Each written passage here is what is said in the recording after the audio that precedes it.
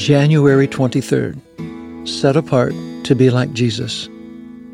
You must be holy because I, the Lord, am holy. I have set you apart from all other people to be my very own. Leviticus chapter 20, verse 26. Christ is just. Christ is fair. Christ is righteous in all his ways. These are some of his divine qualities, and by grace and his Holy Spirit, these are the qualities that are to be displayed in and through us as well. To grow in depth and maturity of these qualities, we practice the disciplines of consistently seeking God in Scripture, prayer, and corporate fellowship with other believers. These activities are not the writ of legalism or harsh keeping of the law to stay in God's good graces. No, they're heaven's gifts and ways of worship. Consistently seeking the Lord, both individually and corporately, is the source of whole and hearty spiritual nourishment.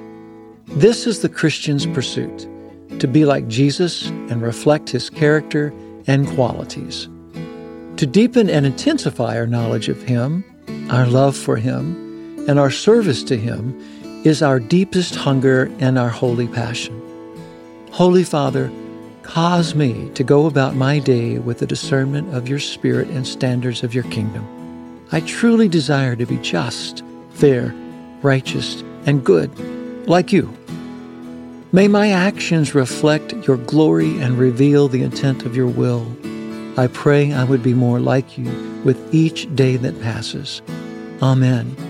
May your kingdom come soon. May your will be done on earth as it is in heaven.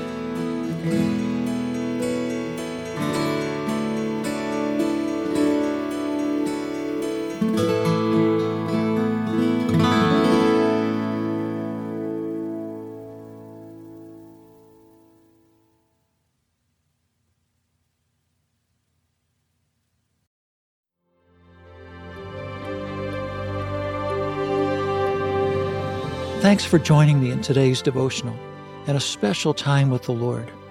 For more content, be sure to check out our blog at awakenthedawn.com.